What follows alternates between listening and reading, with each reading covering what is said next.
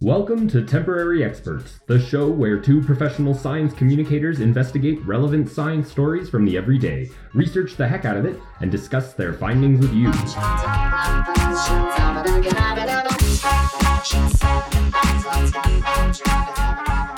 Howdy there, folks. She's Sarah Bannister. And he's Davis Leong, and together we're your Temporary Experts. This week's topic is natural disasters. Specifically earthquakes and hurricanes, because they're in the news. But first, Sarah, do you have any updates from our previous stories? I do. I have one update. It links into our Light podcast, our last episode. So I referred to certain snakes, like ball pythons, as the puppies of the snake world. And a friend thought that was an interesting turn of phrase, so I sent them a picture of a snake I'm going to show Davis right now. If I can get it back up. So this is a ball python. Its name is Quetzalcoatl, which I think is a take on the Aztec god Quetzalcoatl, who was a feathered serpent god. And this is the face of Quetzalcoatl. Isn't that cute? If you're into snakes, yes. For all of our listeners out there that can't see this photo, it's a cute snake, if that's your jam. If you want to look it up, it's Pretzel, Coat, L, and it's all one word. The python with the most adorable face, it's called. So there you go. That's my update. It's a very important update. Yeah. Well, there you go. There you have it. Now you know. Sarah's justified in her weird snake analogies. Yay. Approval. Yes, so on to less fun things than much less snakes. Fun things. So we're going to spend some time today. We're going to talk a little bit about some natural disasters, specifically hurricanes and earthquakes, because they've been pretty prominent. Obviously, we're in hurricane season now. There's been quite a few powerful earthquakes over the last few months. And we wanted to give a little bit of space to this topic, just because there is a big cost of life with these sorts of things. And it's really it is of interest to us to understand them, understand why they happen, understand how we either prepare for them or, proof our infrastructure for these types of things. We just wanted to start with an acknowledgement of some of the areas that have been very severely affected by some of these natural disasters. Yeah, so we looked at the earthquake mostly in Haiti recently that happened in August 14th. And the hurricane that I think we both were more focused on, the recent one was Hurricane Ida that went from the Caribbean all the way up through the east coast of the U.S. into Canada. Mm-hmm. So if you are interested in learning more about these events and you would like to potentially donate to relief funds, we will be posting some relief fund information in our description for this video. So check out those links if you would like to offer some monetary support to relief efforts on the ground, because we all got to pull together to deal with gigantic natural disasters such as these. Mm-hmm. And we kind of wanted to talk about this topic a couple weeks after these things had happened, because typically the news cycle moves on very quickly, and these things stay in the public conscious for very short periods of time, and then the relief money kind of disappears, and the attention really trickles off. So we thought it was a good idea to kind of talk about these things a couple weeks further out than we might do some of our normal in the news type stories, just because to draw attention back to these things and that recognition that these problems aren't solved overnight when you have this kind of damage to infrastructure and things like that. Absolutely. And Haiti also very shortly after the earthquake got hit with, I think it was a tropical storm. It wasn't a full-blown hurricane, but they're still pretty bad. And they were already reeling from that and from some serious political unrest. Yes. And so we just wanted to start with that acknowledgement of the loss of life, the human cost of these things, the economic cost, and, because we're going to talk about these things from a pretty sciencey perspective. And we just wanted to make sure that we didn't lose sight of the human element behind these types of natural disasters. Exactly.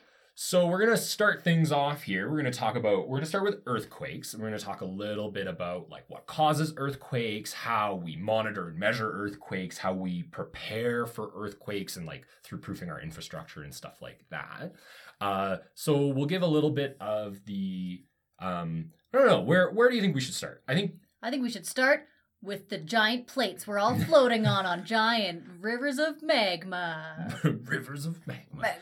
So, yeah, as you might be aware, like the Earth is, you may have seen that, the diagram where the Earth is like cut open like a cake or whatever. I guess they call it cross section. Mm-hmm. And so most people, we've got a solid core and then like a liquid metal core around that. And was it a solid core? Yeah, it was all liquid. No, there's like a solid portion of the core like right at the center, and What's then there's it like made of? liquid core. It's like nickel iron mostly. Nickel iron, I think. Well, even I'm learning new things. Yeah. Well, and interestingly too, right? Like this is one of the processes that they say like it's the motion of the core and the mantle and the magma, like all the inner crust and stuff like that around each other that generates like the magnetic field around the Earth, right? So essentially you have like iron is magnetic. Yeah. You essentially have this iron spinning at a really fast rate and it's like an electromagnet. Yeah. And that's what creates the electromagnetic field that protects the Earth from like solar flares and things like that we've talked about in the past. We talked about in our light podcast. Exactly. And it's actually like this is one of the theories behind like, well, why doesn't Mars have an atmosphere anymore, even though it's like a very similar planet and there's a trace that it used to have an atmosphere and has a very like thin atmosphere and all this stuff. It's because there's some belief that like Mars's core no longer spins. So it doesn't generate this electromagnetic field that protected it from solar winds. So solar winds were able to like blow the atmosphere away. It's a little bit like, I was not fully prepared to speak to this, so like I haven't done a ton of research into it. It's a little bit one of those like half sci-fi, half like this is what they think has happened. Because we've never been to the center of the Earth. Yes. Oh, yes. Yeah. Slow down there, Jules Verne. Yeah. Also, sorry. Davis and I always joke that we talk too much about space, and then we started talking about a different planet. But yeah, actually, though, the journey to the center of the Earth is a very interesting novel. It's a quick read. I highly recommend it for people out there. It's very interesting because it's just like they don't really go into like the center of the Earth, but it's like it's kind of Jules Verne was a big believer in like the hollow Earth theory at the time. This is like in the 1800s before we knew that there was like the mantle and stuff like that. Like so it's this hollow Earth theory that like there are dinosaurs deep in the Earth and stuff like that. There was a movie with The Rock in it like 5 years ago that was not very good. I think it was a few more than 5 years ago. That's true. Time gets really warped. Yeah, last 19 months, who knows anymore. Yeah, exactly. But anyway, so Earth. Yeah, so Earth is, so you got this core, but then on top of it is like the commonly we refer to it as like the mantle. Mm-hmm. And it's basically all of like the magma and things like that. And it's in all these different layers and it's sort of circling around the Earth. But you can basically think about it, it's a fluid, right? It's like a liquid. And then on top of it, the part that we all live on is, of course, the crust. And the crust is not actually like a big uniform, like single piece of rock. It's actually made up of these larger segments that they call like the tectonic plates. Yeah. So you're probably familiar with the tectonic plates. And the idea is that it's like, imagine essentially like a giant puzzle. And it's all these little pieces that are kind of fitting together, but it'd be like the world's worst. It's like, have you ever tried to shove a piece into like when you're really young, you're doing a jigsaw puzzle and you're just like, I know this piece goes here, I'm just going to stick it in. I always think of, there's a Simpsons where Homer's trying to do a puzzle and he just like sits down and tries to put two pieces together and they don't. He's just like banging on it and eventually he just falls asleep at the puzzle. See, this is me because like I'm not a big jigsaw puzzle person. So like this is me doing a puzzle. It's like, nah, they just go together. I don't care anymore. I lose interest very quickly. That's why Davis and I don't do jigsaw puzzles together. I just get frustrated and leave. But yeah, so essentially they're all like these tectonic plates are like floating on this sea of liquid rock. But they're touching each other in all these different points. And this is where we kind of like, you'll hear a lot of like fault, we talk about fault lines a lot and things like that. And these are actually, it's an area where the plates are touching each other and it's called like a fault or a fault plane. Mm-hmm. And that's where two pieces of Earth slide past each other. And I think the jigsaw analogy was like, they're like puzzle pieces that are not perfect, right? Like they're kind of like bent and a little misshapen, so they don't fit together absolutely perfectly anymore. Mm-hmm. And so they have these boundary areas where they touch each other. It's called the plate boundary. I was looking for the word in my notes, but yeah, the plate boundary is where the places where these jagged pieces of Earth, the crust, touch each other, and they're constantly moving around. So you've probably seen like a picture, like if you're big into dinosaurs, you've probably learned about like Pangea, and that Earth used to be one giant continent surrounded by a sea. One big cookie floating in a soup. Yeah, and then slowly over millions and millions and millions of of years, those continents started to drift apart, and then they became like the Earth that we know today with the continents that we have today. So you can like watch these time lapses of like the various stages of Pangea breaking apart. And actually, the land masses of the Earth will eventually go back into like a type of Pangea. The continents are actually getting further apart every year, some of them. Wild. Yeah. So it's something like it's like an inch every year, like England is an inch further away from North America every year kind of thing. If you want a good example of this, I recently went to the Royal Tyrrell Museum for the first time, which is like a big dino museum. Excellent. But it has, because it's talking about dinosaurs, and dinosaurs cover such a huge swath of time, Mm-hmm. they have all these it's divided in sections of like by time, Yeah, the different eras by time. yeah. And as you start each section, it shows you like kind of what the continents looked like at that time. It's pretty cool. Yeah, it's a super great, it's an amazing museum. It's like a world-class Yeah. dinosaur museum in Drumheller, Alberta. And yeah, it's organized. It's like a pathway, and it's all organized like you start in like the Devonian period or the Precambrian, sorry. Mhm. And you work all the way through to like the Devonian and then the modern era. But it has all these, as the plates have drifted apart, Mhm. the way that the world looked. You can see this in certain animal and plant evolution as well. Yeah. But the plates. Yeah, so the plates are constantly moving past each other. And they have kind of these jagged edges that are trying to slide past each other. And every so often, like along the plate boundaries, they're going to catch along each other. So you've got these like jagged pieces, and they don't want to move past each other very easily. And so it's hard to think about, like when you think about a rock from the human perspective, like the rock, you can't compress a rock, like not with your human force.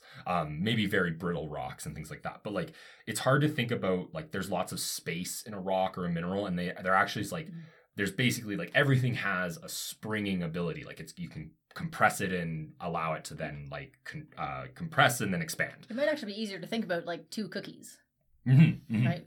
And so as these plates are trying to slide past each other, there's points where they catch, and then they're not, and that section is not going to move. Mm-hmm. And the plate is still moving, but this section is now stuck. And basically what's happening is it's building up energy.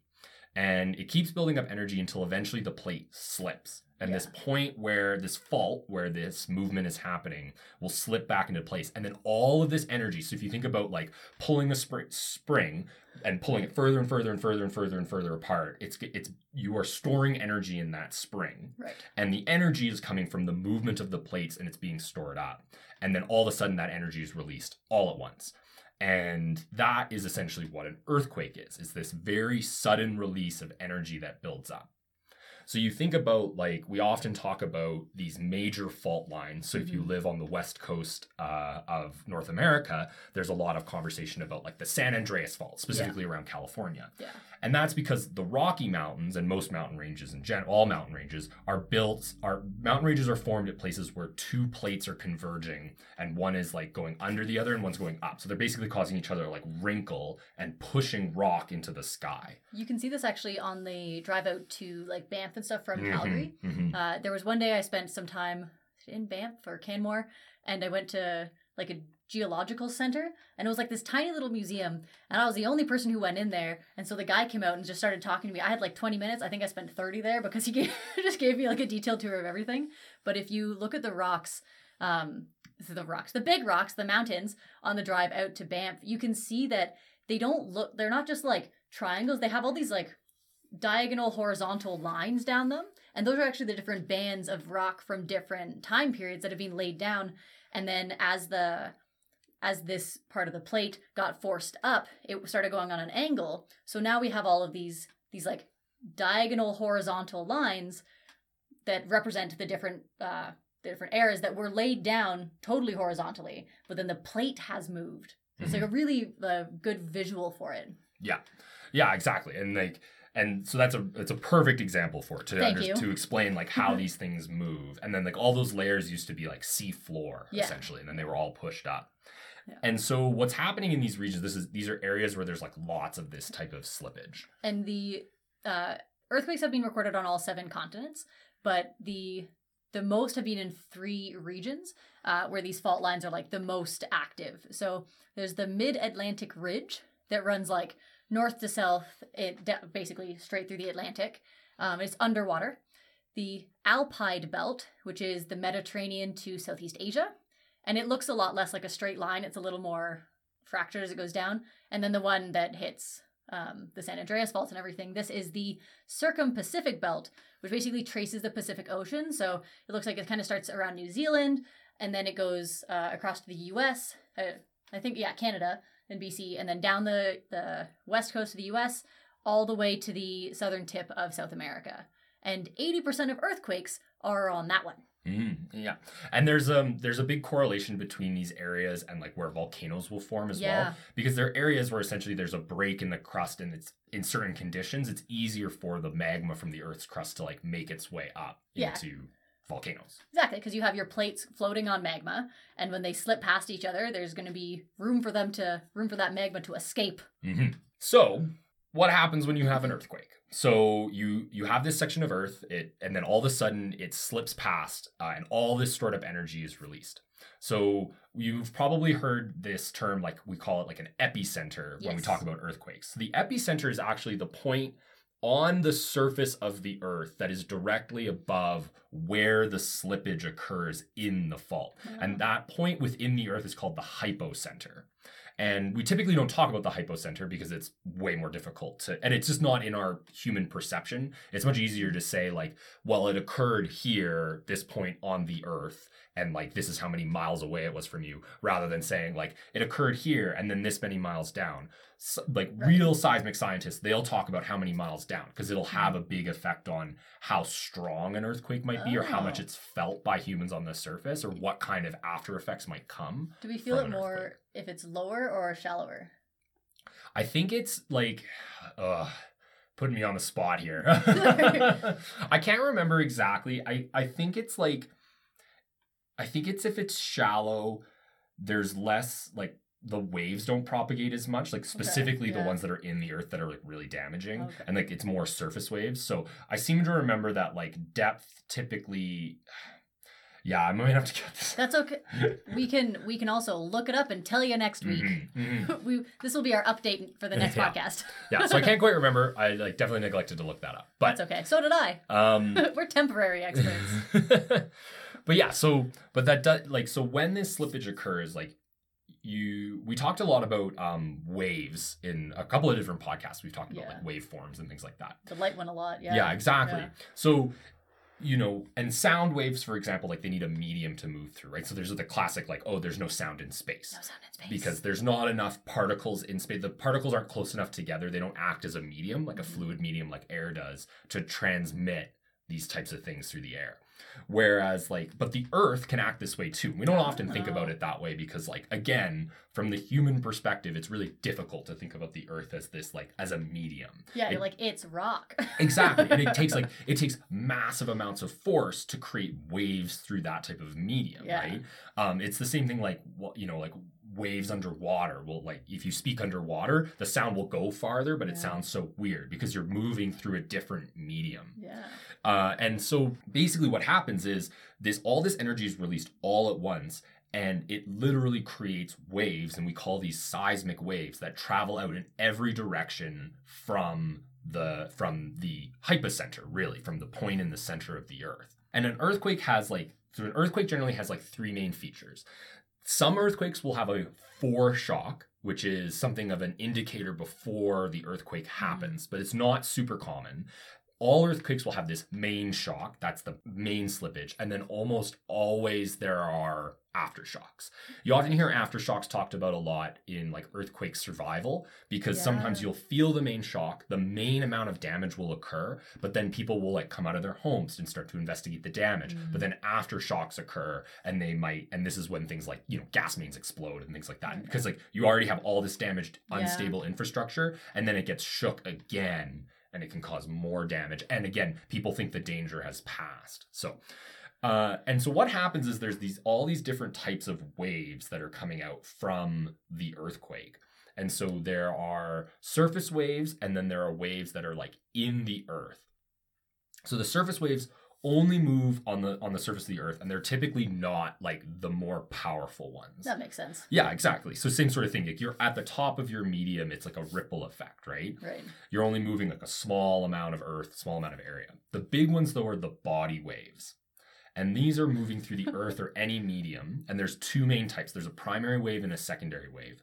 A primary wave is like a pressure wave. So if you've ever seen like, you know, the old Mythbusters episodes where they would do like a lot of explosions and they would show like the pressure wave of the explosion moving. Right. And they used to put like the G-force badges on people to like show if like the pressure wave would kill someone and stuff like that. So that's sort of like a pressure wave moves first. It's a little bit faster and it's a different type of, like it compresses the earth in a different way. Okay. And this is the one, like, you know how in every disaster movie, like the animals always detect the earthquake coming first. So the primary wave, some animals will feel a pressure wave before it's also like dogs will feel pressure waves before humans will, and they'll react to them.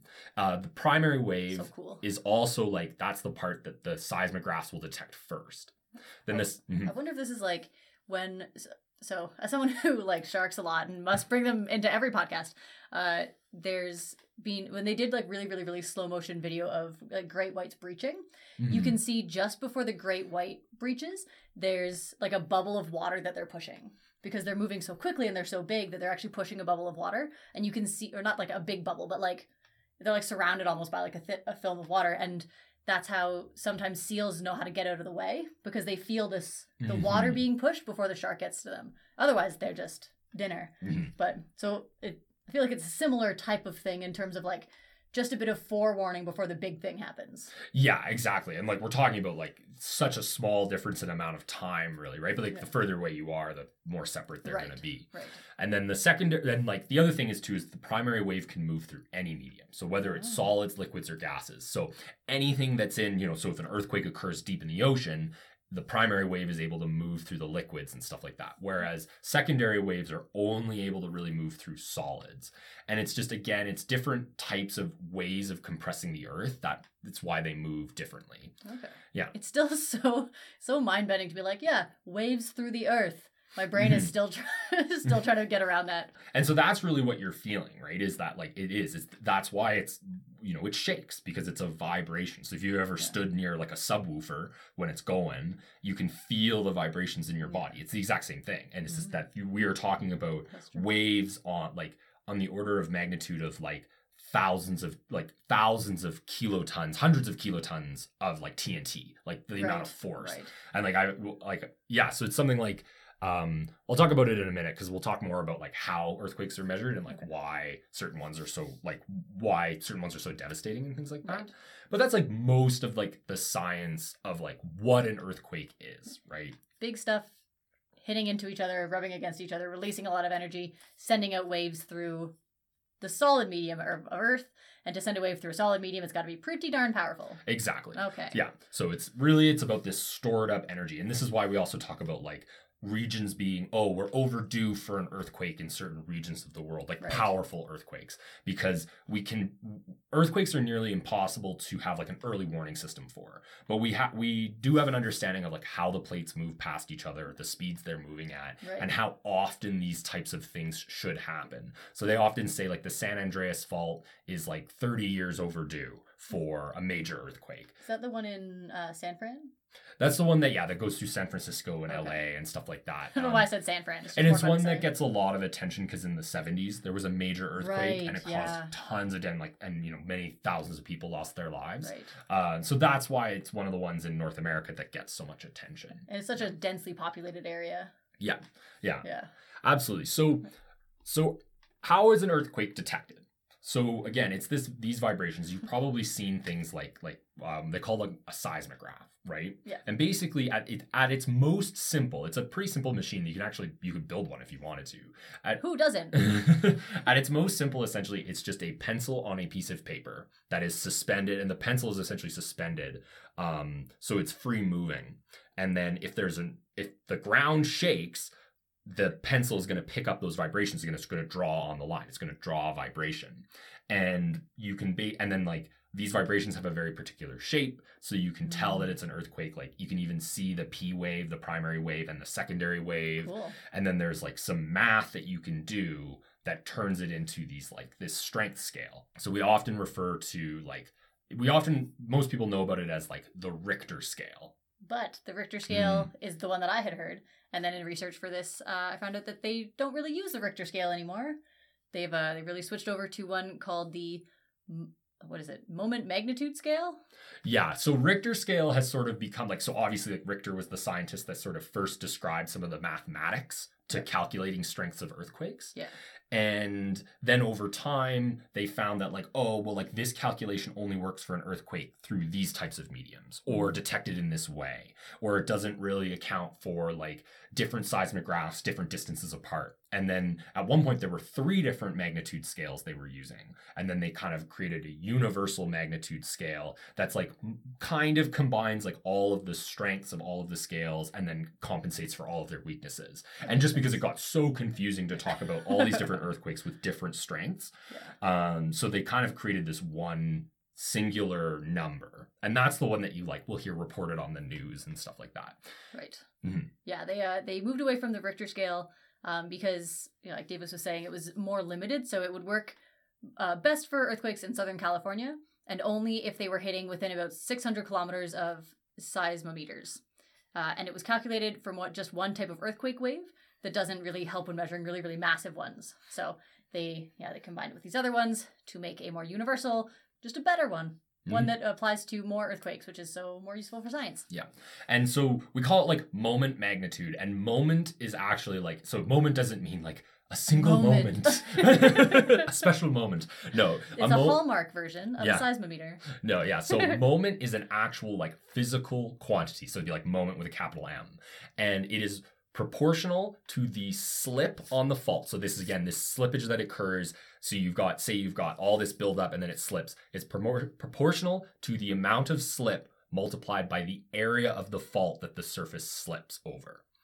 And so this is just like this physical quantity that's then used to calculate like magnitude. And then again, it's based off of all of this math by measuring like the height of the amplitude of the wave and, versus this other amplitude, bunch of complicated like proportionalities and stuff. And then it gives you a number.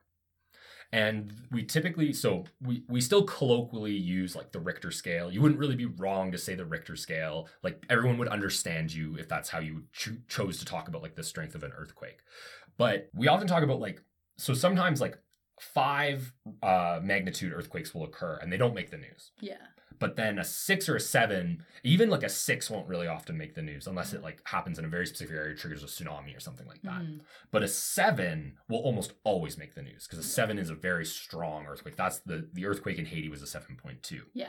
And the reason is because it's not a linear scale. It's not like a 2 magnitude earthquake is twice as strong as a 1 magnitude earthquake. It's actually 10-fold the strength. So it's what's called a logarithmic scale. I was just going to say the word logarithmic. Yeah, logarithmic. So like you might be more familiar with the mathematic term like exponential, which is obviously you kind of think of the I'm going to make a really bad reference here, but like if you look at some of the COVID graphs, I was thinking the same one. Yeah, you see that like it's steady, and then there's this increase, and then all of a sudden it's shooting like straight up. And we've often talked about over the pandemic like exponential growth of infections, and that's because you have these infections that are like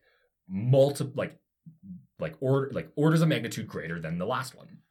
Logarithmic is that sort of similar shape, but in the opposite. So it's actually like, I don't really know how to describe it visually, but like, imagine if we were going like straight up and then it kind of like plateaus.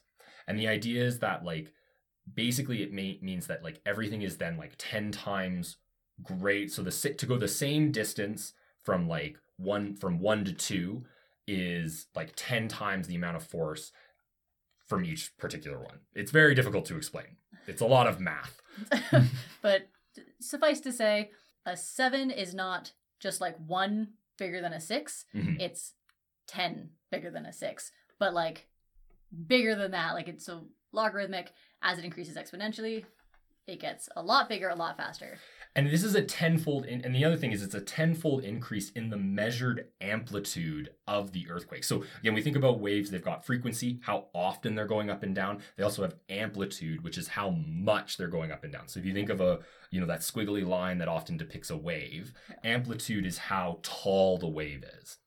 So it's a 10 times increase in the height of the wave that's measured, but that increase actually, that 10-fold increase, every 10-fold increase actually works out to a 31 times increase in energy release. Goodness.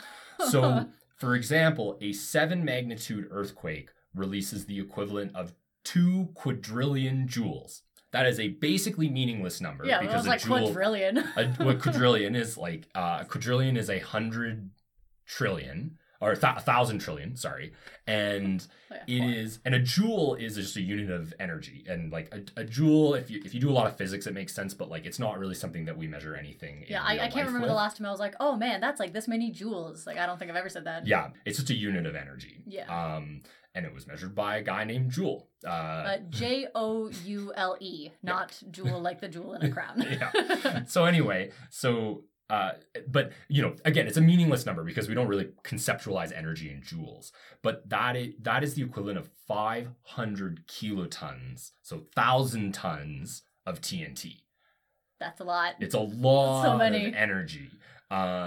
And so this is like, that's why they're so devastating. It's this insane release of energy. And it, again, like we were talking about, it takes this ton of energy to move the earth in this way. And this is why earthquakes are so damaging, because you are literally moving earth with, you know, the force of thousands and thousands of bombs, essentially. Mm-hmm. Fun. Yeah. And it's something like a 7 magnitude earthquake would release the same amount of energy as all minor earthquakes in a year. So a single 7 magnitude earthquake is releasing the same amount of energy of all the earthquakes that occur in a year. Because earthquakes are actually occurring all of the time. Yeah. There are constantly earthquakes happening on Earth, but most of them are small. And basically it's under 4 magnitude. You don't even feel it. Really. And especially with any of the ones happening on that Atlantic ridge, right? Because they're underwater, very, very far away from humans. We had this really interesting display at my university in the geo department, where I had a lot of my chemistry classes. And I used to love looking at this thing. So it was a giant LCD TV screen, and it was running a computer program that was connected to the internet. And it was a map of the Earth, and it was basically connected to like all these seismographs all over the world. And it would put in like real time when earthquakes were occurring. And then it had like a scale. So it was sort of like a little red dot was a small earthquake. And then it would have a running list of like all the earthquakes that had occurred. And if it was like a major earthquake, the little location would kind of flash so you could see it. But like, you know, I had classes like every second day in this area, and I would go down there, and every day there would be new earthquakes. And so it really conceptualized like how much of this is constantly happening. Yeah, the whole thought of walking past that makes me so like anxious. Like, I know I freak some people out with the bugs podcast and stuff, but like talking about this is what makes me like I just feel weird. Just being that aware of how much the earth itself is moving. And it also really highlights this interesting thing of like, you know, seismograph technology and the effects of earthquakes they've been affecting humans for so long. Yeah. So now we have this super sophisticated network of measurement tools. Like especially in these places where earthquakes are very common and they're very damaging, you have lots of these detectors. So you start to get this really great pool of information about all the seismic activity. And this is also like, it wouldn't be possible to tell where an earthquake occurs if it wasn't for the fact that we have all of these different measurement like locations all around areas. Because basically to locate the epicenter, what you're doing is you're seeing when the P wave occurs, then you're seeing when the secondary wave occurs. You're using that to create a measurement of like, okay, well, it's just like thunder and lightning, right? Yeah. So lightning happens, a few seconds later you get thunder. You can use that to tell you how many miles or kilometers away the storm is. Or sorry, the lightning strike was from where you are. Yeah. And it's the same thing. So you can use the P wave and then the secondary wave, the S wave, to say, okay, well, there's this much difference between the two waves. That must mean that within 100 kilometers is where this earthquake occurred. And then you would draw a circle. And then, you know, the other monitoring station on the, 500 kilometers away on the other side of the fault would do a similar measurement, and they would draw a circle. Then you all draw these circles, and then there'll be a spot in the middle where all of them meet, and you can say where they all overlap like a Venn diagram. You can say, well, this is where the earthquake had to occur, because that's what all of these measurement tools are saying. And again, all of these waves are going out in every direction, including like down into the earth. Right? So it's radiating in every direction, 360 degrees. Yeah, that makes sense. It wouldn't just go linearly. Yeah, exactly. So that's how you can kind of measure these things, which is quite interesting.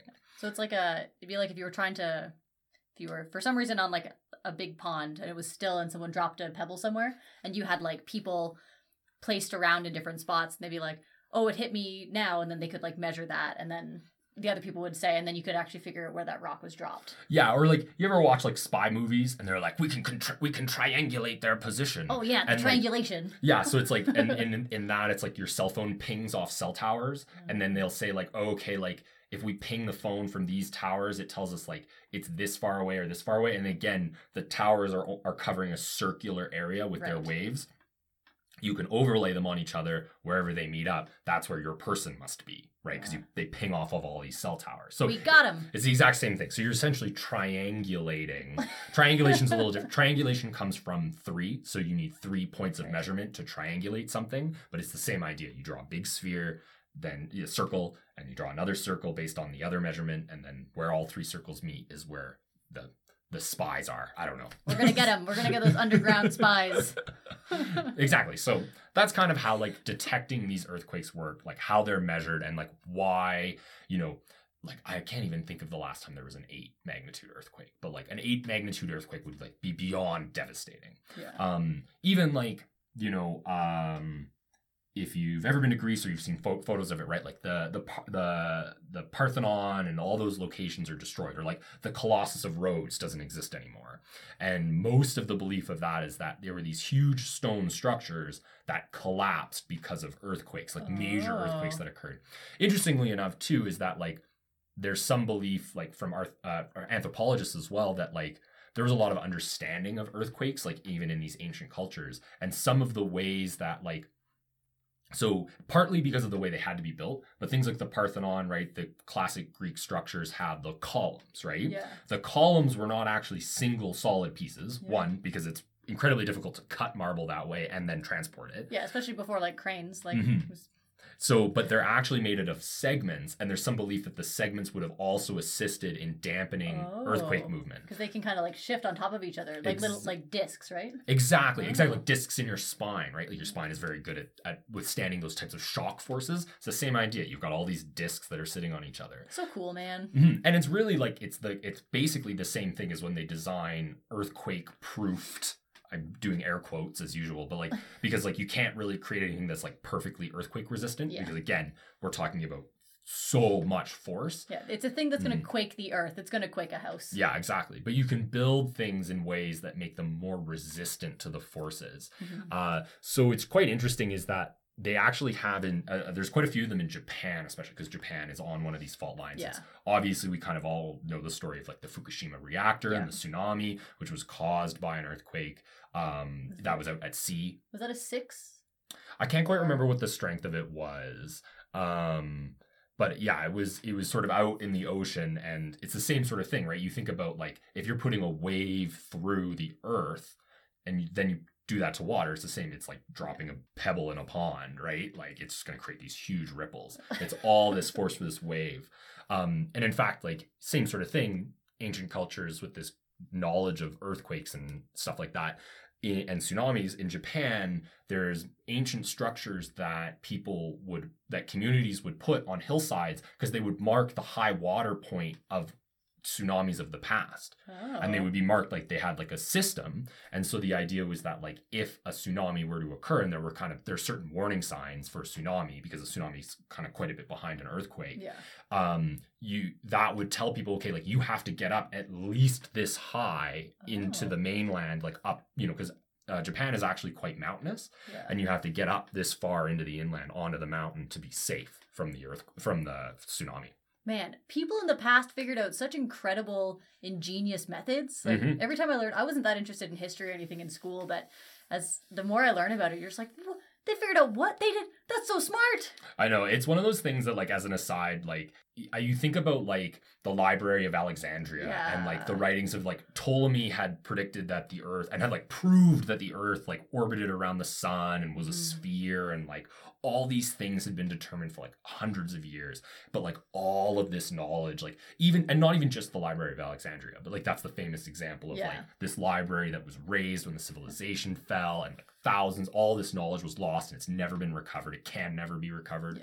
Even, like, they talk about, like, the secrets of Roman concrete. Like, they've only just figured out some of the, like, I think it was that they found the recipes for Roman concrete, but they could never make it behave the same way that the Roman concrete did. Like the Roman concrete's really significant because like many of the aquifers and things that they created still exist and are like totally intact.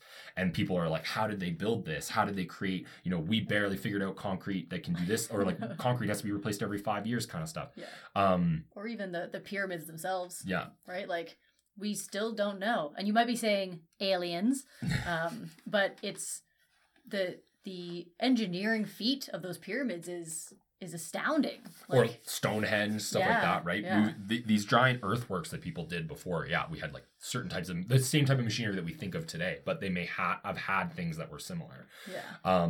But just to close the loop on the Roman concrete thing. Got excited about No, it's fair. They found the recipes, they repeated the recipes, and the recipes would always call for water. And obviously, like in a 21st century mindset, you think pure water. Right? It wasn't as easy to get pure water when you were back in the day. So a lot of it, it was seawater. It was salt water they were using. Very different. So it's really interesting too of like, I was reading something and they put it really well of that, like, if you were writing a recipe for people 1,000 years from now, you wouldn't specify, or if someone from 1,000 years ago read a recipe today, like we just say like, well, you need a dozen eggs. But like 1,000 years from now, are they going to know that it was chicken eggs? Oh. So they're going to be making, cookies with ostrich eggs. Like, why do I need so many eggs? Like, or right? Alien eggs. Exactly. So it's just a really interesting, like, kind of history thing. This is why cultural context is so important to any scientific understanding. Yes. And I wish we were taught it more in school. Because you just get taught these science things, but where they came from is so important, and the time that they did. Yeah. So going back to earthquakes after that right. quick little aside of ancient cultures. But so this is the big thing is like they're, especially because a lot of like major cities sit on these types of fault lines. Again, San Francisco, huge city. Yeah. LA, massive city. Huge, gigantic city. Right. The population density. There's people, Mexico City is an area where there's tons of earthquakes. Also because Mexico City is essentially built on like a lake bed and it's like built on sand. So the waves propagate quite a bit through the buildings and things there. Yeah, it would. Yeah. And it's an area where there's constantly earthquakes. And so there's a lot of attention put on to like, how do we create infrastructure in these places that is as resistant as possible to earthquakes? And so in Japan, they actually have these testing facilities where they have giant shake tables, like massive tables. You ever see the crawler that used to move the space shuttle? No. It's a giant platform, essentially, that used to move the space shuttle. But these things are on the scale of this crawler that used to move the space shuttle. Is this the same sort of idea as if you went into, like, you're at a carnival and you went to, like, the fun house and there was a platform that shook? Exactly like that. But on this massive scale to the point where, because interestingly enough, too, is it's very difficult to test earthquake infrastructure truly if it's effective. You can do designs on small shake tables and see, it's kind of effective, it's not really that effective. But it really, it doesn't scale up very well. That makes sense because it's weight, right? Exactly. Yeah. And again, we're talking about, you can shake a little shake table a whole bunch and that's like, if you were to scale it up 1,000 times, it's this much force. But we're talking about like logarithmic force. Yeah. And so they have these massive shake tables where they will essentially build like 3 stories of a building with the technique that they would use to create better infrastructure. And then they'll just shake it and they'll see what happens, right? And they can do this in these controlled environments. So a lot of what earthquake proofing infrastructure really has to do with is basically creating structures that are not so rigid that any movement or vibration is going to break the joints. Essentially. So you think about most of our steel buildings. Yeah, I was going to say the skyscrapers, right? Exactly. You've got joists that are all holding them together. And then you have like foundation that goes deep into the ground. If it's even like a super tall skyscraper, even if it's an area that's never going to experience an earthquake, it has to be somewhat flexible because the wind is going to move it. Yeah. Right? And so you don't want it just snapping in half. Exactly. So realistically, like rigid buildings are very difficult to maintain in all circumstances. Mm-hmm. So everything needs a little bit of give and take, right? So that things can slide past each other, so that metal can expand and contract in the heat or the cold. And so basically what a lot of this earthquake infrastructure is that it's basically building into the joints of a building the ability to separate in big shaking. So as the whole thing is shaking around, like that, all these pieces are sort of separating from each other and then like rejoining so that the structure of the building remains sound and you're not getting breakages on these like really important linkages that are holding all of the force of the building together. That's cool. Mm-hmm. I didn't think that, but of course that exists, right? Like it's like the crash test dummy phenomenon, but on a big scale because you're dealing with something that is the biggest scale we know, right? Like it's the Earth scale. Mm-hmm. And so they often call this like earthquake dampening because again, you cannot prevent a building from feeling these forces or like build these things in such a way that they're completely immune to these forces. But you can build them in such a way that like they're going to be very strongly compensated and things like that. Like soundproofing. Exactly like that, right? You're trying to dampen the effect of these waves, give your building the ability to kind of move with something. It's the classic like bend, don't break. Yeah. Right. And then even in researching this, I discovered another one that's called like earthquake cloaking. And this is something that's a little bit more like not science fiction. It's like it's a real technology. It sounds more sci-fi. Yeah. But it's more it's something that's more in like theoretical should work. I don't know. I think there's a few places where they've tried it and it does have some effects. But essentially what this involves is boring giant holes into the earth at like angles from the surface around infrastructure that you want to protect, because not everything can be like retrofitted magically with these earthquake proof, materials and building types and things like that. And essentially what it does is it breaks up the ability of some of these waves to propagate through the earth, and then it channels the waves upwards towards the structures in such a way that you're not getting that strong like lateral force that's going to kind of shake them and pull them apart, but rather you're getting more of like a vertical force that's just going to sort of vibrate it or something like that. It's quite fascinating. So this is something that they propose for like if you have a whole city that's like that needs to be protected, you could essentially bore an entire like barrier of these holes around the city, and that would help like prevent the worst aspects of an earthquake. It makes sense, but it also feels like how is that not just like weakening all the earth around it? That like would it protect you for a little bit and then cause a different sort of collapse in the earth? But I'm sure there are people working on that part of the question. Yeah, and you're just boring like a straight hole down, like you think of like a well shaft, right? Like you're not like excavating the earth out underneath the city, creating like sinkholes and stuff like that, right? And I think as well, it's like these aren't just like giant open air pits, like you'd probably cap the thing. It's just you're creating space in the earth for the vibrations to be kind of like dampened and things like that. Yeah, these sorts of things are like a little bit further off, but it was something that I came across that like from a scientific standpoint was super fascinating. It's very cool. Yeah. When you said cloaking, I imagined when they talk about like spaceship cloaking, where they can make it like invisible because it bounces light off at the same, like it bounces the light off so you don't see it. So it's like cloaking. So I was like, oh, what are they gonna do? Like shoot the opposite waveform at the building, and then but then I was like, that might make it worse. The building's getting hit from two sides. And when I first read it too, because they used the word invisibility in this one like MIT article, and that was actually the exact same thought that I had. Was like I started thinking about like constructive and destructive waves. So like we talked about with light, if you have two waves that are moving in phase with each other, they build off of each other, right? So two speakers that are producing the same sound twice as loud. Mm-hmm. But if you could produce the exact opposite sound, like you do with soundproofing headphones, it becomes there's no sound. Yeah, the noise canceling ones. Yeah, exactly. Yeah. And so it's quite interesting because that's what I thought too. I was like, like if you detect the wave early enough, do you send like the equal opposite wave back down? But then like, how would you actually do that? Because again, you would need to produce like thousands of kilotons of energy. So it's like probably not going to work. Let's get the earthquake machine. Yeah, exactly. So that's what was interesting to like, that's kind of what piqued my interest. I was like, well, are you sending like a destructive wave opposite to the earthquake? How do you do it so fast? And no, it's more about destroying the wave's ability to like hit these buildings in the same way that it would like unimpeded, essentially. Yeah. That makes sense. It's like even like in tornado alleys, they have like tornado breaks, which are basically just like walls that are built in the middle of these flat areas where they prevent tornadoes from really being able to like travel, because they break up the cycle of the storm, especially once they've touched down. Yeah. They break up the ability of the storm to move, and then they break the funnel, and then it kind of destroys the cyclone. So it's the same sort of idea. You're kind of creating like a break as opposed to like, making like truly making it invisible or like destroying the wave before it hits you. Yeah, I guess that makes sense because with the wall, you're putting a break in the medium it's traveling through, which is air. So in this, you're boring a hole, you're making an empty space in the medium it's traveling through, which is earth. Yeah, and even if it's a wave that can move both through earth and air, it's going to behave differently in air, and so it's going to lose some of its strength and things like that. Because again, the particles of air are a lot further apart. Yeah. So it's harder to, it takes more energy to move them. You can't shake them the same way. Yeah, exactly. The force doesn't translate in the same way. Yeah. Cool. Yeah.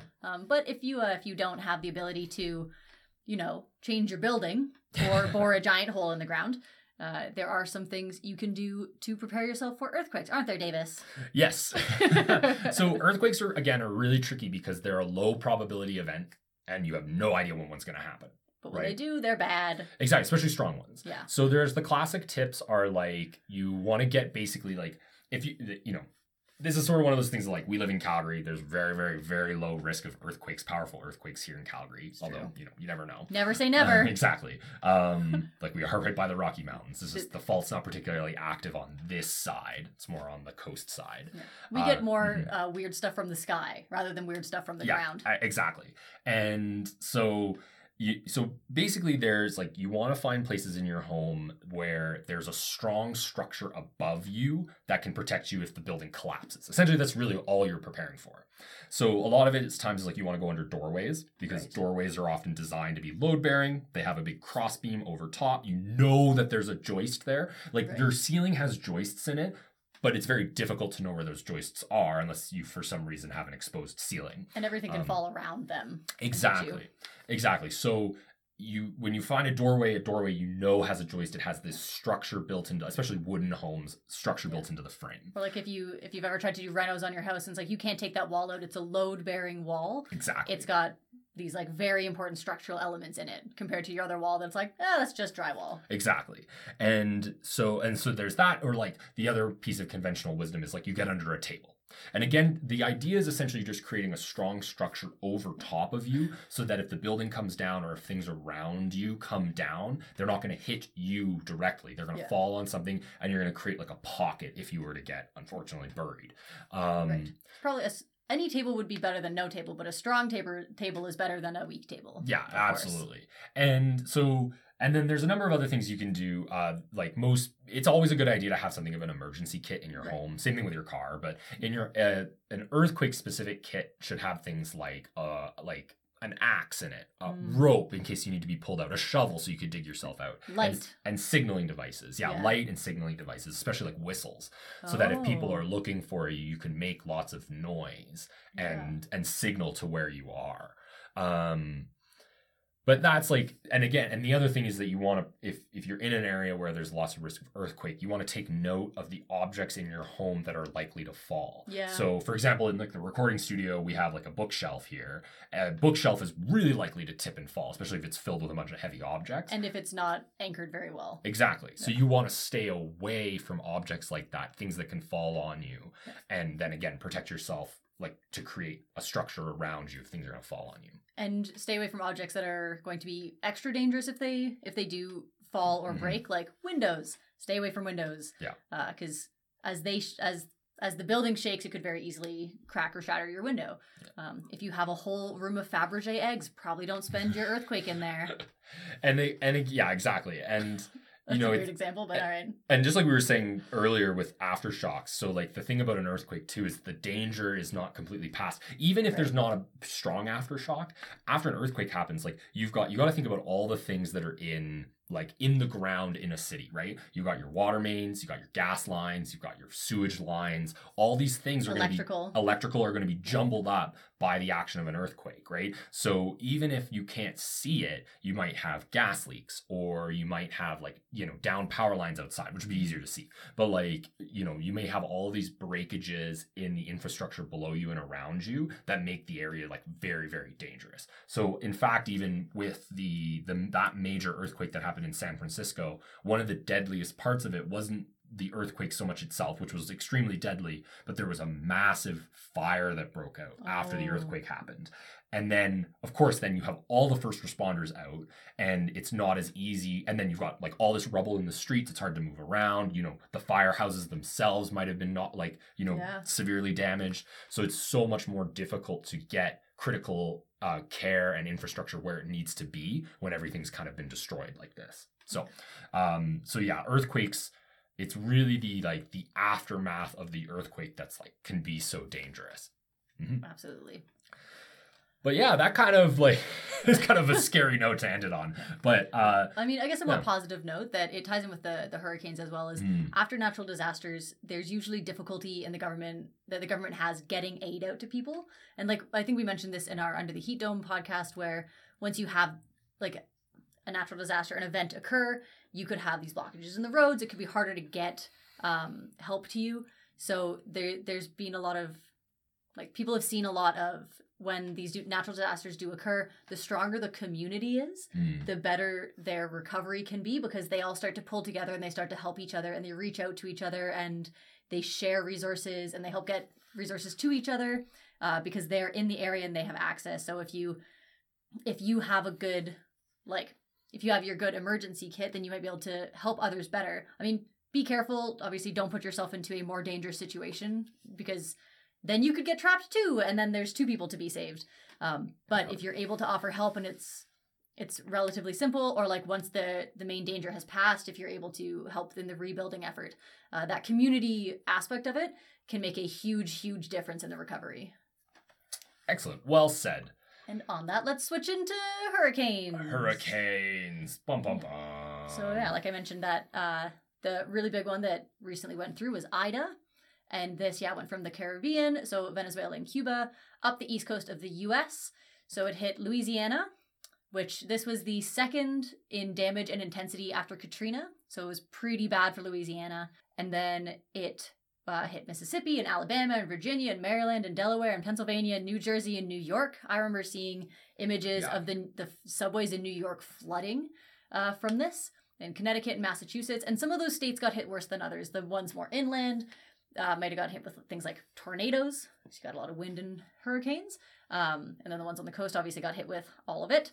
And then it moved up into Canada and Nova Scotia, PEI, Quebec, and Newfoundland and Labrador.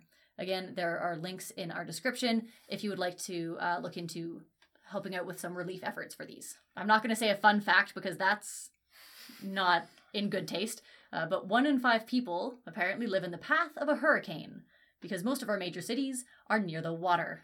Yep. So, yeah, hurricanes are mighty interesting. They're a fascinating, like, force of nature, the way they form and things like that. So, do you want to talk about how they form? You want me to take it away? You can take it away, man. Talk about spinning air and stuff. Yeah, so we typically talk about... a hurricane is sort of a colloquial term for a type of storm. Hurricane is the one that's commonly used in North America, but scientifically the term for this type of storm is a tropical cyclone. Again, we get cyclone because of its cycling nature. You know, we've all seen these images of a hurricane storm, and they're always spinning. They've got the big eye at the center. I think there's an ice cream called a cyclone. Yeah. And it's like, it's got the spiral, right? That spirally spinny shape. Yeah, it's like a popsicle. Yeah, that's what I was trying to say. Yeah, and then in other parts of the world, they have like different names for them. So you often hear like in parts of Asia and like India and things like that, they might be cyclones or typhoons, depending on the area of the region that you're in. Right. But again, they're called tropical cyclones. And the reason that they have this name, and we'll probably just use tropical cyclone and hurricane interchangeably. Yeah. But why they're called this is because they're formed over warm air around the equator, like over warm water in the equator. But not on the actual equator line. Mm-hmm. So they don't form on the actual equator line, and they don't form in the poles. Yep. They need a specific set of conditions of like warm air that has enough movement in it that it can encourage the motion of these tropical cyclones. Mm-hmm. So, as most people know, hot things tend to rise. So even in the water, hot water rises to the surface. And you might have felt this if you're in a pool. Yep. And like the surface layer of a pool, especially if it's like springtime, will be nice and warm, and then the lower layers are cold. Or like the top, when we talked about the heat wave episode, top of your house is warmer than the basement. Exactly. So what's happening is you have all of this vapor, because there is some of the water that's evaporating off the surface of the ocean. You have all this vapor and air mixed together, and they're getting hotter and hotter, and they're going to start to rise. As they rise, they basically are vacating the space below them, and they're creating a low pressure zone. And similar to how things want to go from high temperature to low temperature, things want to go from high pressure to low pressure. And low pressure, again, being that where there's fewer air molecules there. Yeah. Because all the air molecules moved up with the high heat, the high pressure area. Yeah. So they're vacating a little bit of space. Now the other air, the higher pressure air from around it wants to come in. It gets heated up. And in the same way, it's going to start to rise. So it's going to keep bringing more and more air in and cycling it upwards and upwards and upwards. And it basically creates this like engine-like process. You have all this warm water, all this air around it, and it's being funneled upwards, and it's going to start to form like clouds and things like that. If the conditions are right, it's going to keep growing, and it's going to grow into this massive storm, and then it's going to begin to spin. And so the spinning is actually happening because of the rotation of the Earth. And the curvature of the Earth. Yeah. The fact that Earth is a sphere and it's spinning. Yeah, so hurricanes or cyclones that are formed on the northern hemisphere, so above the equator or to the north of the equator, and those that are formed to the south of the equator actually spin in different directions. And this is because of an effect called the Coriolis effect. And it basically just has to do with the fact that the Earth is always spinning. Things at certain latitudes of the Earth are actually moving slower than things that are at the equator because the Earth is a sphere and it's moving around. The Earth is a sphere. And basically it causes things to spin in different directions. So the storms that hit like North America are always spinning counterclockwise. And then the storms that hit, the southern parts of the globe are always spinning clockwise. And it's just an effect of the way that these storms are formed and then the way that the Earth moves. I don't know if this is a myth, because I haven't looked into it, but they always say like the water in a toilet in Australia spins the other way. Is that the same, or is that a lie? This is one of those ones. Yeah, this is like one of those like junior high science facts that always comes up, and yeah. I do think it's true. I personally have never been to Australia, so I cannot confirm or deny. If you know, please tell us. Yeah, Kyle's been to Australia. Yeah. You can tell us. Yay, Kyle. But yeah, so I can't quite remember. All I ever remember is this like the episode of The Simpsons. It's always The Simpsons. Well, it is like there's an episode of The Simpsons for every scenario.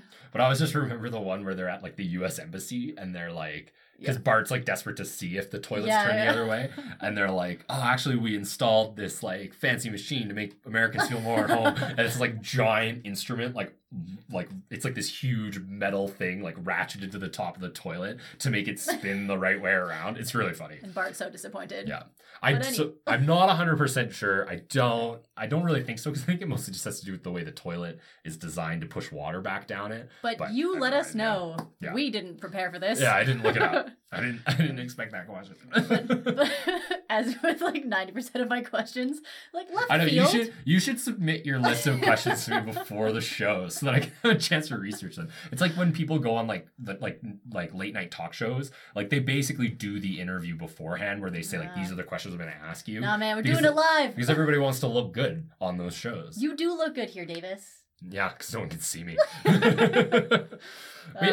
So we have this spinning, and then all of this spinning, regardless of what direction it's spinning, creates an eye of the storm, right? The center, which we can go back to Davis's favorite movie, Day After Tomorrow. The Day After Tomorrow, one of my favorite movies. Yeah, there's giant hurricanes in that movie. And I remember there's a moment where someone gets into the eye, or they get into the eye of it, right? And they're like, okay.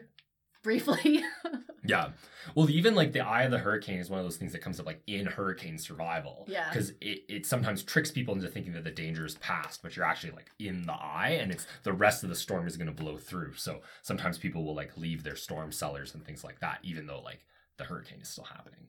But yeah, the eye is then like, it's just because of the spinning motion. It's a low pressure area in like the center of the storm. And then the high pressure air is coming down into it. And again, it's really creating this like engine-like effect. And that's why like they often talk about like the wall of the eye of the hurricane is actually like one of the most intense parts of the hurricane, because that's where you have like all of this force really like spinning around, essentially like an invisible barrier of air that's been created by like all these forces happening at once.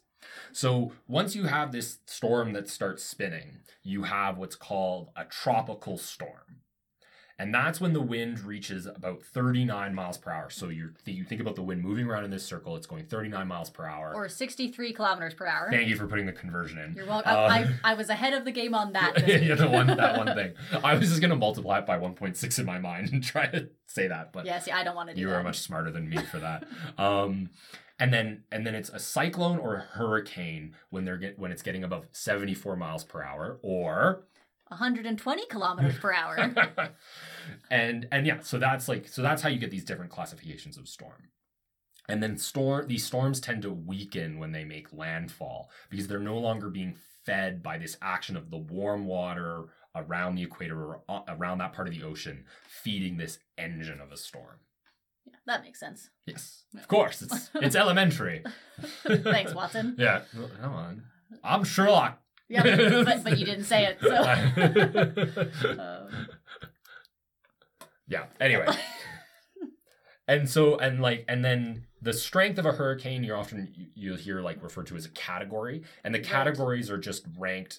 This is more of a linear scale than compared to the Richter scale. So a Category 5 hurricane is not 10 times, 30 times more powerful than Category 4. It's more about the speed at which the winds are going. Typically speed, there's usually a little bit about storm surge as well, but it's more about like the speed that you can measure the hurricane moving at in terms of the speed of the wind. Right. And the strongest ones are Category 5s. I believe this is what Katrina was. Yes. When Katrina made landfall, it was a Category 5. Yeah. Yeah. And so these have wind speeds higher than 157 miles per hour, or 252 kilometers per hour, and storm surges of over 19 feet, or almost 6 meters, which is a lot. These are big, mean storms.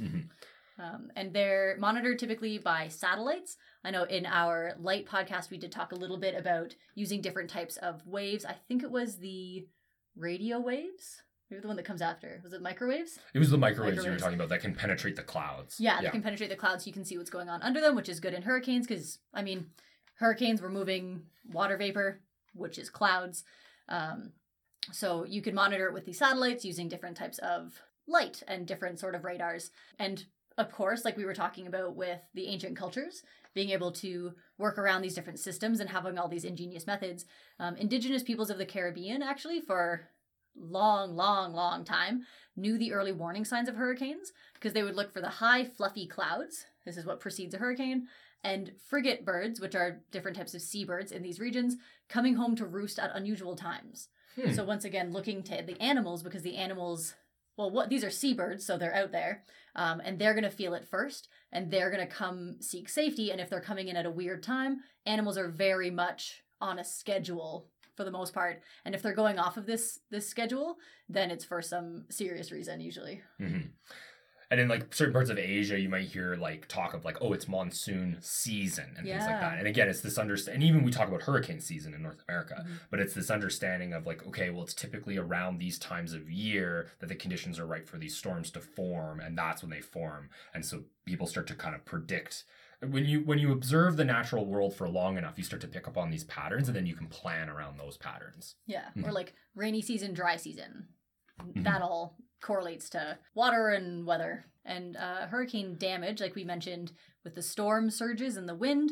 So a lot of the hurricane's damage is going to come from water and wind.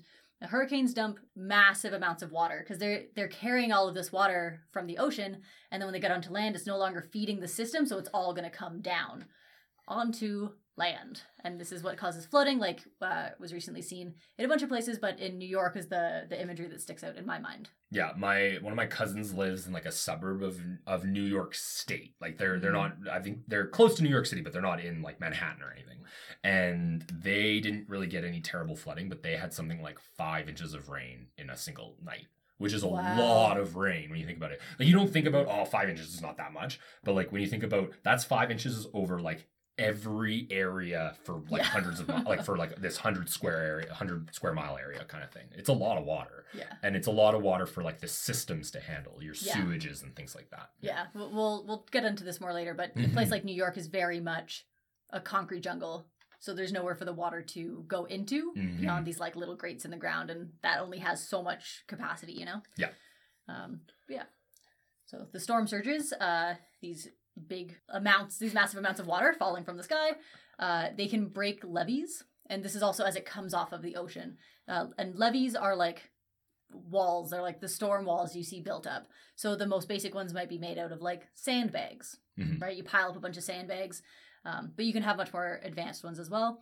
So sometimes it's very similar to like a berm. So sometimes where rivers flood, you will build berms, which are, again, it's just a big barrier. Yeah. You may have seen like, I mean, I always remember from the flood in Calgary, like we actually went down and watched the berm get built, and they had like excavators just dumping dirt onto main roads around the river to try to build up this barricade that would hopefully channel some of the floodwaters away from certain areas and like prevent it from getting into downtown.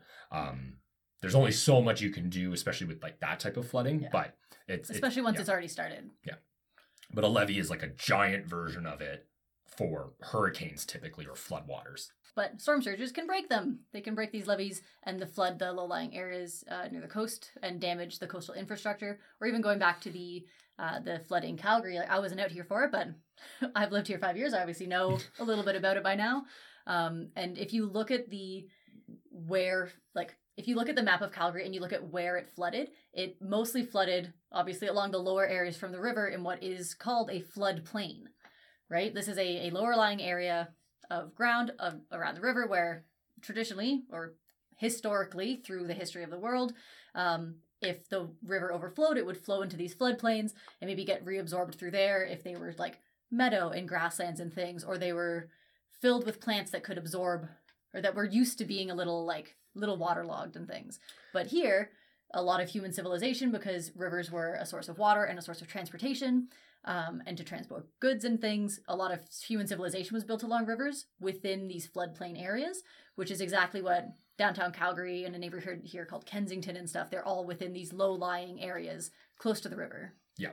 It's very similar to, like we were talking about with the hurricanes at the beginning, like 1 in 5 people living in the path of a hurricane because so many people live on the coast. Yeah. Very similar to like why there's so much infrastructure along rivers and things like that. Mm-hmm. Absolutely. And then in addition to all of this water, we have wind moving around very, very quickly. As we mentioned, like Category 5's wind speeds are higher than 252 kilometers per hour. Which I'm going to keep saying because when I did that conversion, I was like, that is a lot.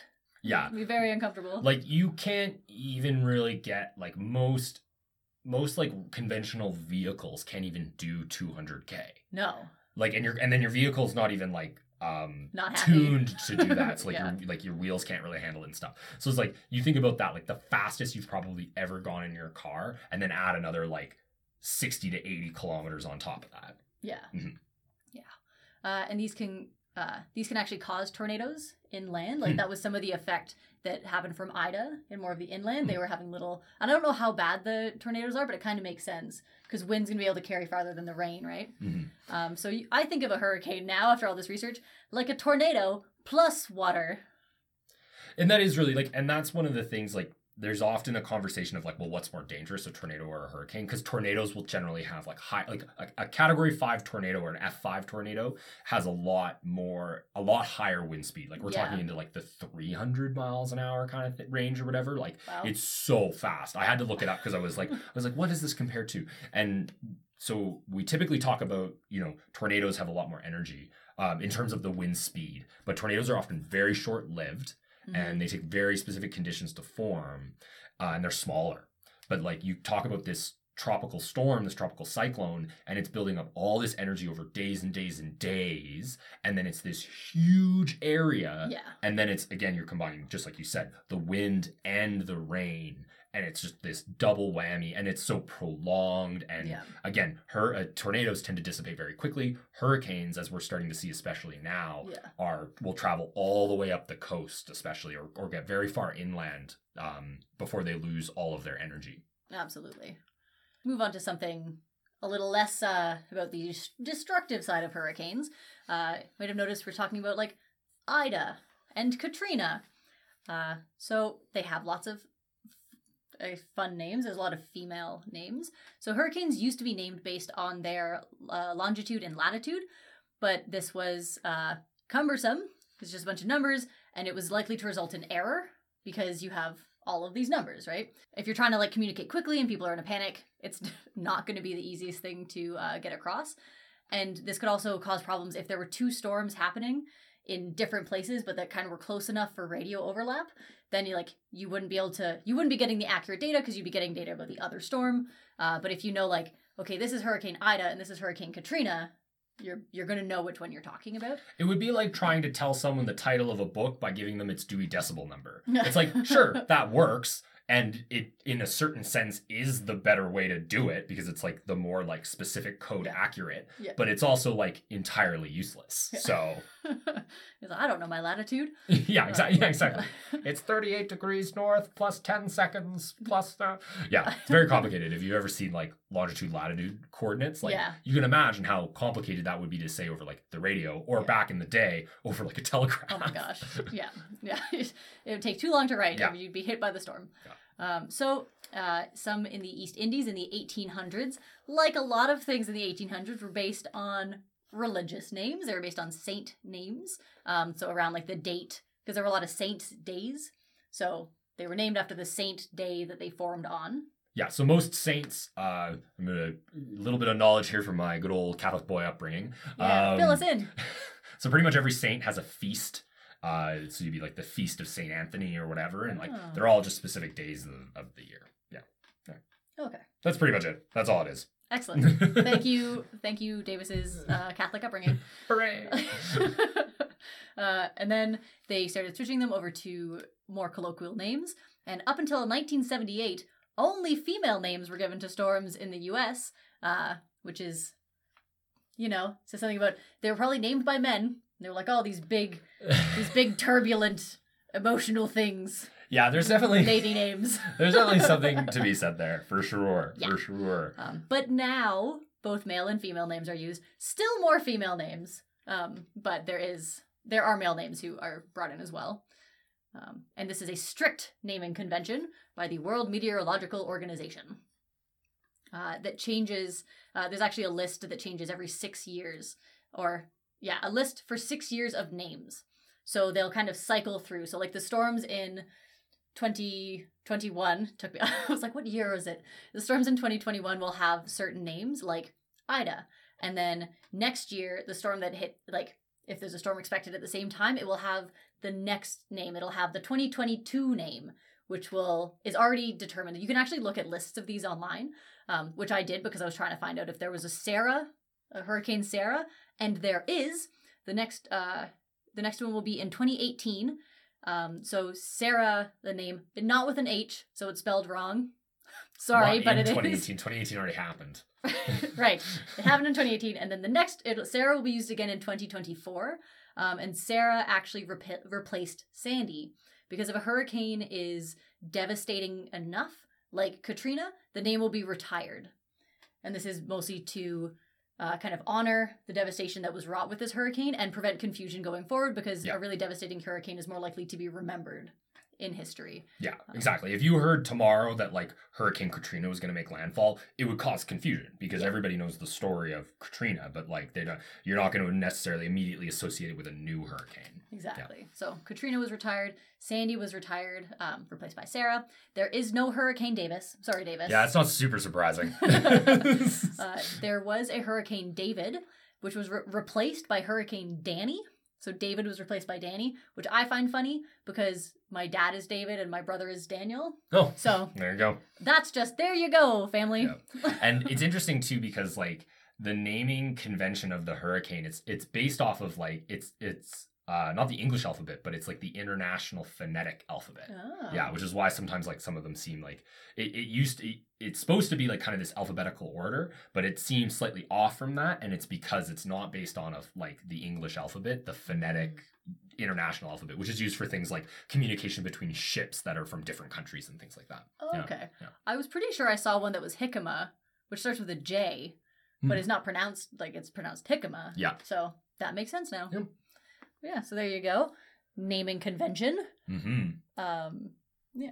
So there's this interesting thing, right? So you're talking about a little bit like there's more female names, or like storms used to have all these female names. So there's actually some interesting statistical analysis that has been done over hurricanes since like the 50s that has pointed to some evidence that female named hurricanes are typically result in larger loss of life than the male hurricanes. Now, colloquially, I've heard that this is like, so the researchers, the paper I was reading, like they didn't make a specific claim of like, this is why, because obviously that's not what they were doing. They were doing a statistical analysis on loss of life for all these hurricanes back to the 50s. And again, obviously it was up until 78 that they all only had female names. But if you do the right statistical analysis, you can kind of compensate for the fact, well, there's more sample on one side than the other. Yeah.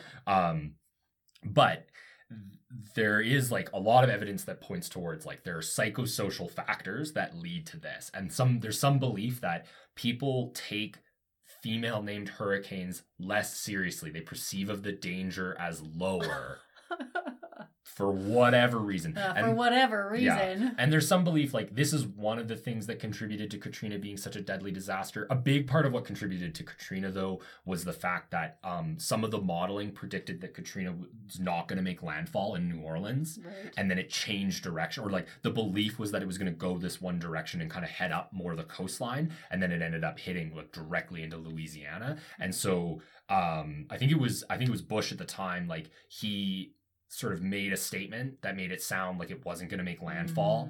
And so a lot of the evacuation efforts kind of stalled. Like people weren't as quick to get out of the area as if they had been told like, it is definitely going to hit you, you need to leave. So it's just, again, one of those things that like Katrina especially, it's why it comes up so often. It's this case study in how like emergency management or preparedness can go so wrong because it's all these small elements that led to this massive disaster and huge loss of life. Yeah, and that would be just another thing to caution about, like, with, like, don't leave after the aftershocks.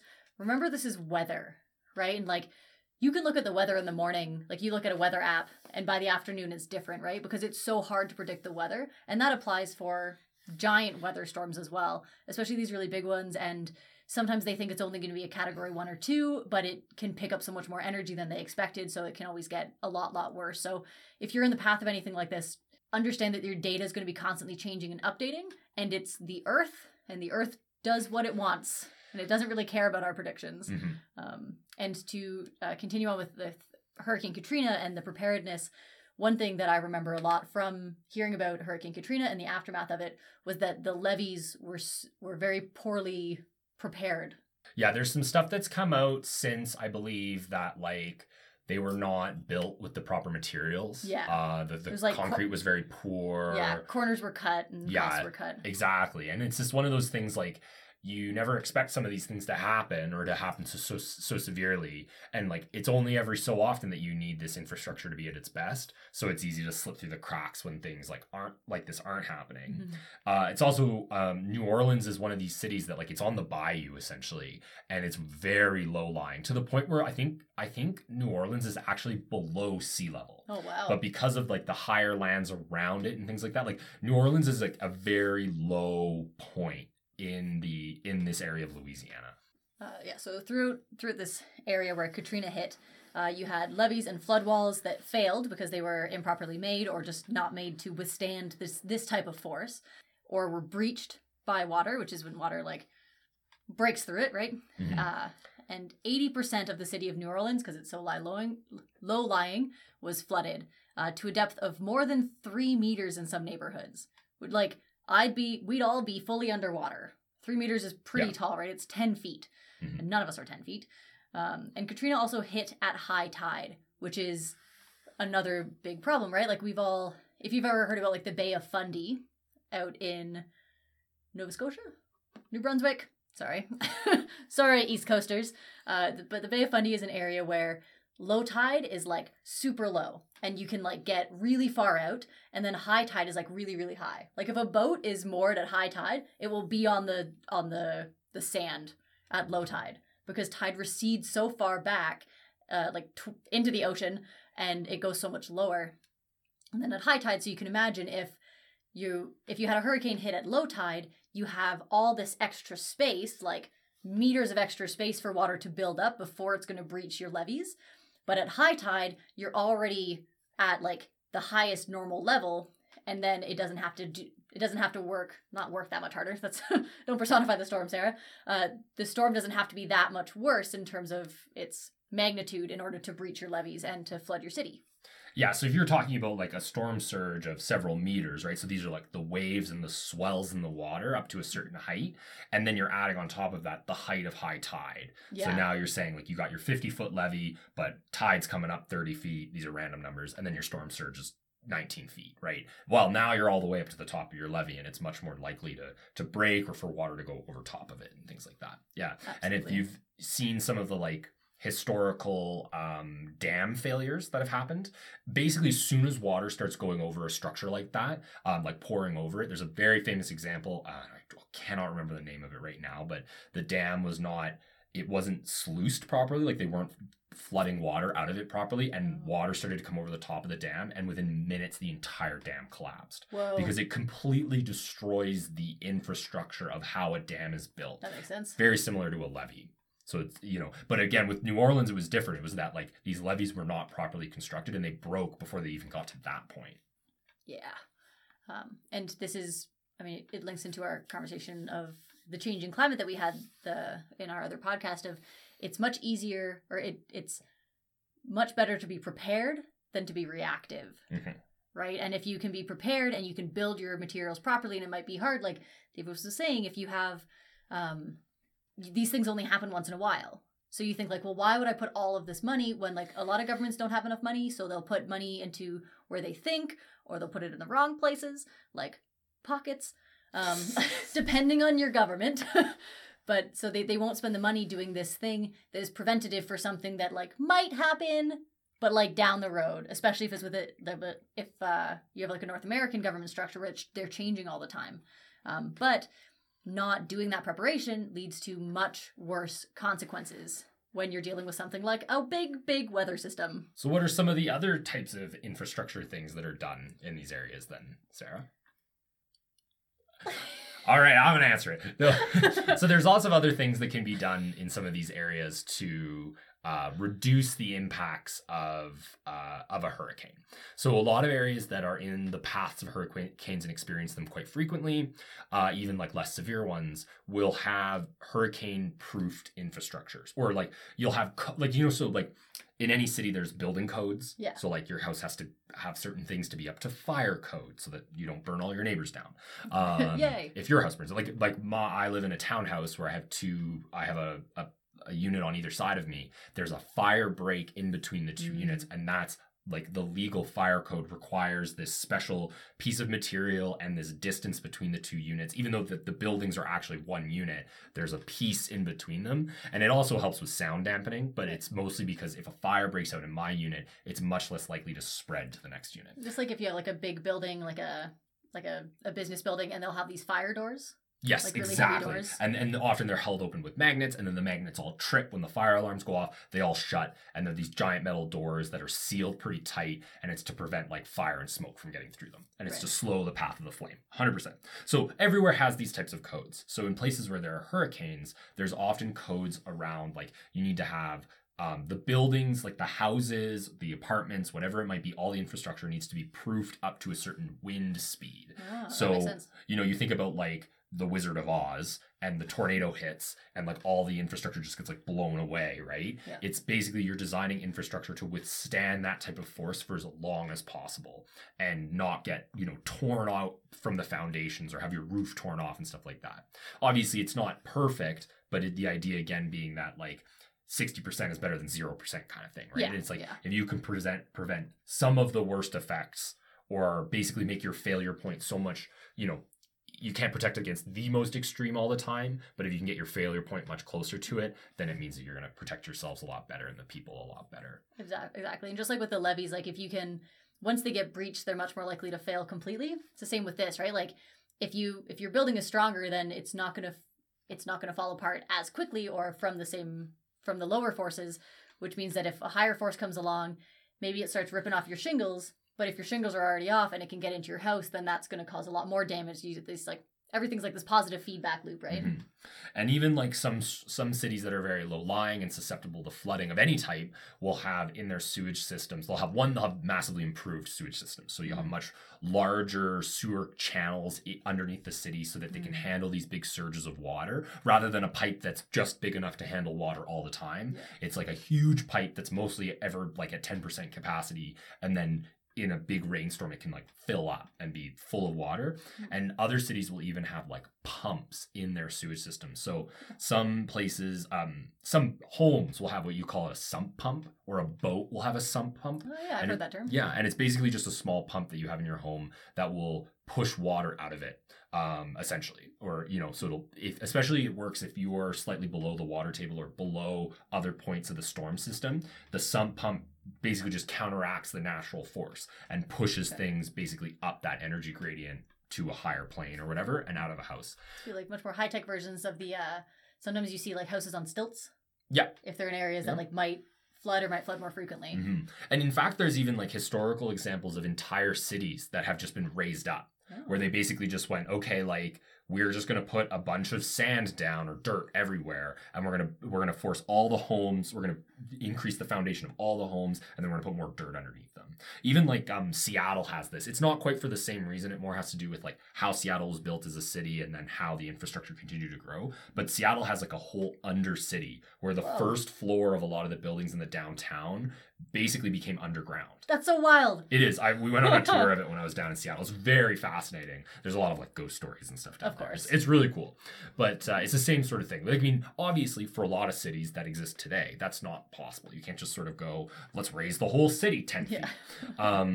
But a big thing too is that like what's happened in a lot of areas, like areas around like Houston and stuff, which was hit pretty hard by Ida, is sorry, it's not Ida, it was the next one. The name escapes me at the current moment, but they were hit pretty bad this past year. And part of it is because like Houston is actually built like on a wetland. It's this low-lying marshland area. And marshes are one of the best natural protections against flooding, whether it be rivers, you know, storms, any of that kind of stuff, right? Because it's wet ground that can absorb a lot of water. Yeah, its whole function is to be wet. Exactly. That's why it's called a wetland. But as human activity, and again, like we talked about, we tend to live on these floodplains, these areas that are more likely to absorb water. Coastlines as well. Exactly. But these cities start to expand, especially a city like Houston, which is very similar to Calgary in that it's got a lot of sprawl. Right. It's just stretched out in every direction. A lot of suburbs and stuff. You're putting all this asphalt and concrete and infrastructure down. You're packing the earth down. Now it can't absorb as much water, or it's not as easy for it, right? If you have asphalt, the water's not penetrating into the soil, it's sliding along the asphalt, right? Yeah. And so it's creating the inability for the land to soak up as much of this water. And then it's ending up in your sewage systems. Then it's ending up flooding the city rather than in a natural environment where it would flood these lands, but the land is ready to accept this water and process it essentially. Absolutely. And I mean, wetlands are the best of this, but like any green space is going to be better than concrete. Yeah, right? Exactly. Like, because the ground is porous. It's not sealed off with a cap of asphalt. Mm-hmm. So you have wetlands, but even parks and things like this. I heard Shanghai is trying to do this a lot. It's trying to put in a bunch of parks to make itself a sponge city, which I thought was really cool. Putting in just put in more natural area that is better able to absorb water. So you're better able to handle these big storms. And it's not just wetlands either and parks. You have things like mangroves, which are... It's like trees that basically they grow essentially in salt water. Yep. They have very cool, I forget what they're called, but they have very cool cells and that have the capacity of, they absorb this salt water, but salt is obviously very bad for plants, and they can expel the salt. Very cool. Or reefs. Reefs can really reduce the impact of storms, especially big waves, because like we're talking about with the tornadoes, and you put a wall in the way, you interrupt the medium of that which it's flowing through, and it can interrupt it. Or we have the levees for hurricanes.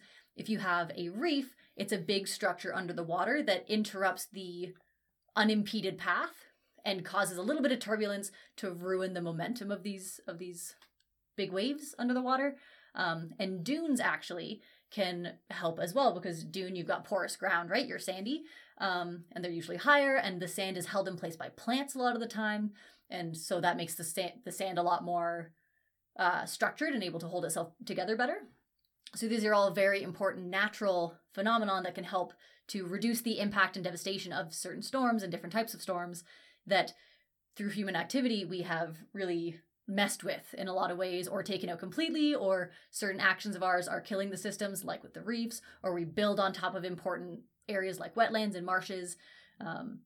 And then a big storm comes along and the impact is worse because we've taken away Earth's natural filtering systems.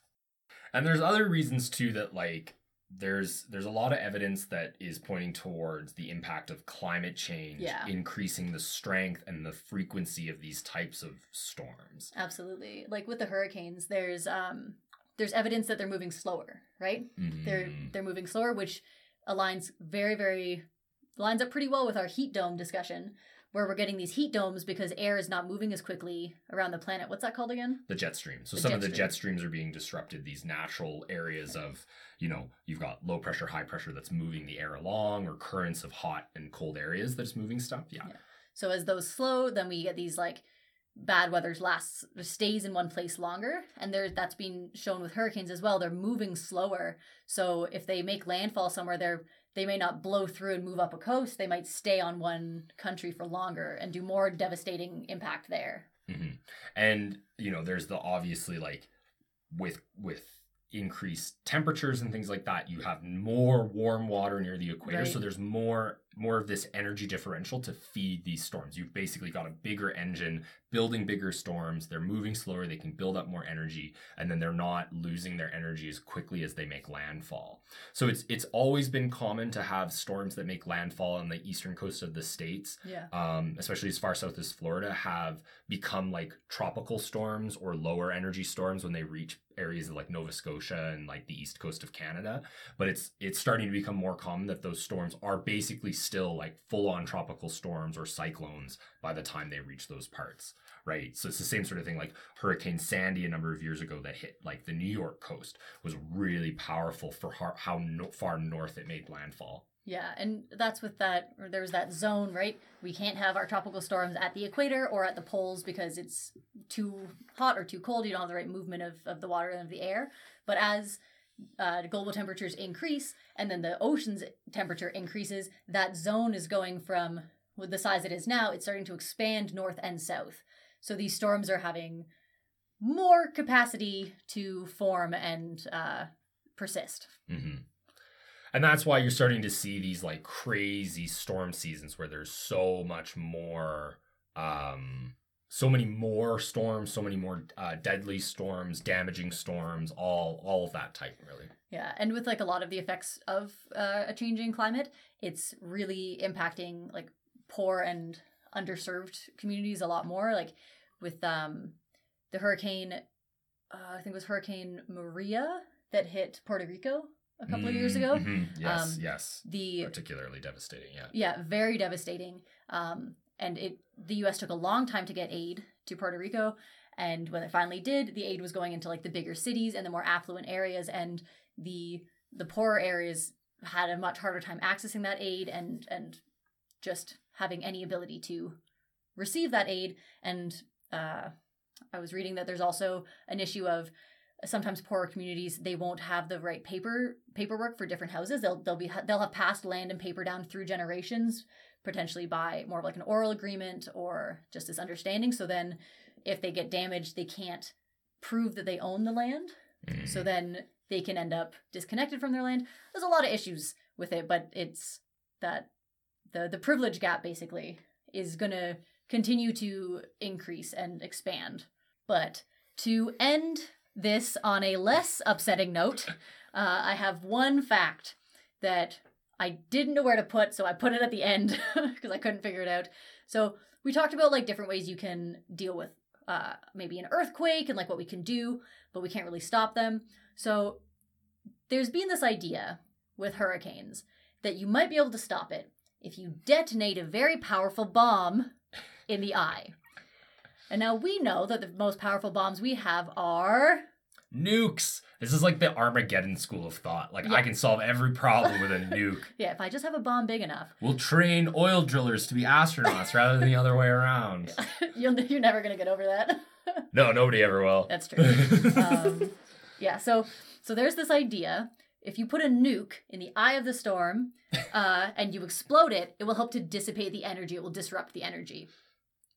However, the most powerful nuke ever tested, which is a Soviet bomb called Tsar Bomba, this releases the same amount of energy that a big hurricane releases every couple of hours. So, in reality, we don't have a bomb big enough to do this job. So what we probably end up with is a radioactive hurricane, which is so much worse. Mm-hmm. It's much worse. I mean, I don't want to go too far into why it would actually irradiate stuff, because it is it's sort of one of those interesting things about like a nuclear bomb. The radiation that comes off a nuclear bomb is not actually often because of the nuclear material itself, but it's because of how it affects the nuclear material in the ground and stuff like that. But we won't go into that now. Maybe save that for another podcast. But yeah. Oh God, I hope that's not in the news. Yeah. Oh yeah. Well, there were some rocket tests this week by a particular country on a particular peninsula. Never mind. This was supposed to be my fun fact. Yeah. Sorry, team. Well, you decided to put a fun fact involving nukes at the very end of the podcast. You I'll just slip this in the end. It's like, no, as soon as you start talking about nukes, it's like a whole can of worms you gotta open up. We'll just close that can right now. Yeah, exactly. We'll just put it back closed. Yeah. All right, Oppenheimer, trying to put the genie back in the bottle. Nice try. Cans or worms are back in the can. Yeah. But yeah, so yeah, that takes us through today's topic.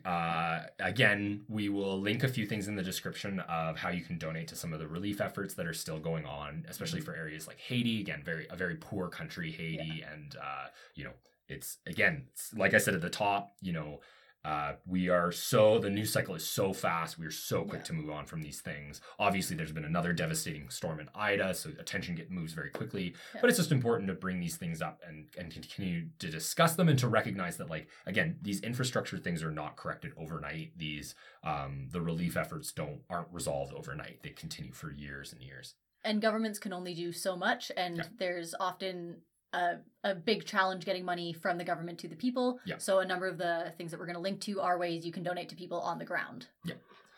Exactly. Well, cool. I don't know what we'll talk about next. Hopefully not nukes. Hopefully not nukes. There you go. Yeah. If you do have a topic, please let us know. Mm-hmm. If you'd like to check out Third Sock from the Sun, my YouTube channel, where I do fun and interesting sock puppet science videos. I finished my plastic series. Go check it out. Let me know what you think. I also released my first worksheet. So if you teach anybody, there's worksheets available. I only have it for the first video right now, but I will be adding them throughout the next couple of weeks. Buy them. Let me know what you think. If you have students you're teaching and they like them, please tell me. I would love any feedback I can get on these.